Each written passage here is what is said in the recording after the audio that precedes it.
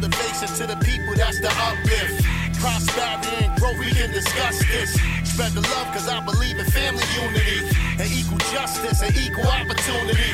Let's make it great again, fulfill a happy vacancy. It costs you nothing, give you knowledge, here, this is free.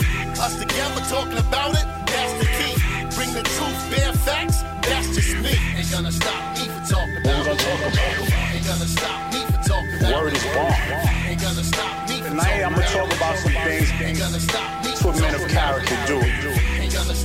When we're talking about respect, building a community, the idea is for us to help each other build and grow.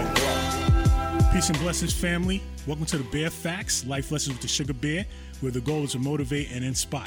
Thank you for checking in. Every day I'm hustling to stay on top of myself and to be my best self. If you're anything like me, then you know it's not always an easy task. I'm highly competitive, even with myself.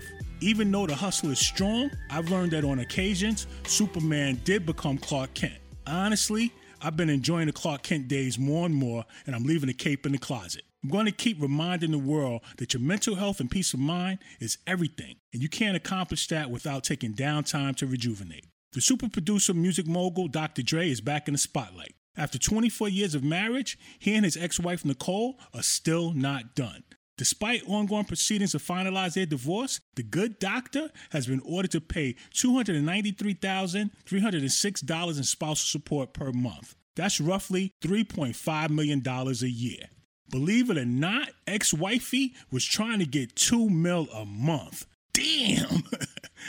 Dre also still has to cover expenses for their Malibu and Pacific Palisades homes and pay Nicole's health insurance. Looks like the only upside for the master beat maker is that if Nicole remarries or enters into a new domestic partnership, the agreement ends. I'm sure Dre is praying for that day to come sooner than later. In short, it all comes down to the money, which is why college athletes across the country are now ecstatic because as of July 1st, the NCAA has instituted an interim policy to allow student athletes in all three divisions to monetize their name, image, and likeness, also referred to as NIL. Laws in states such as Alabama, Florida, Georgia, Mississippi, New Mexico, and Texas allow NCAA athletes to monetize their name, image, and likeness.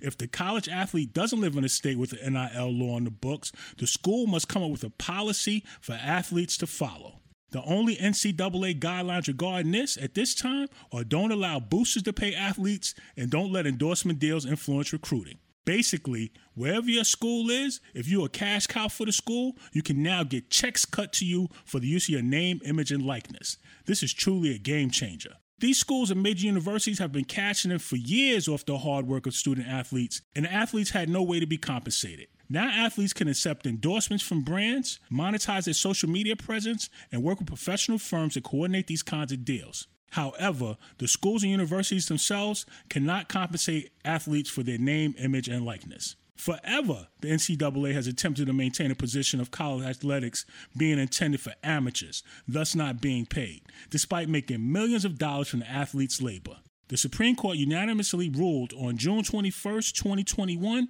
that the NCAA's rules restricting education-related benefits was illegal. Justice Brett Kavanaugh wrote in support of the court's decision that nowhere else in America can businesses get away with agreeing to not pay their workers a fair market rate on the theory that their product is defined by not paying their workers a fair market rate. And under ordinary principles of antitrust law, it is not evident why college sports should be any different. The NCAA is not above the law. It's truly amazing to me the NCAA has been allowed to operate and openly violate antitrust laws that were established to regulate the conduct and organization of business corporations and intended to promote competition and prevent monopolies. The reason why I love this ruling is that not every athlete is going to make it to the professional ranks of their respective sport. But those that are good enough to represent the school during their competitive days now have a chance to cash in on their own name, image, and likeness. This brings to mind one of the old school cliches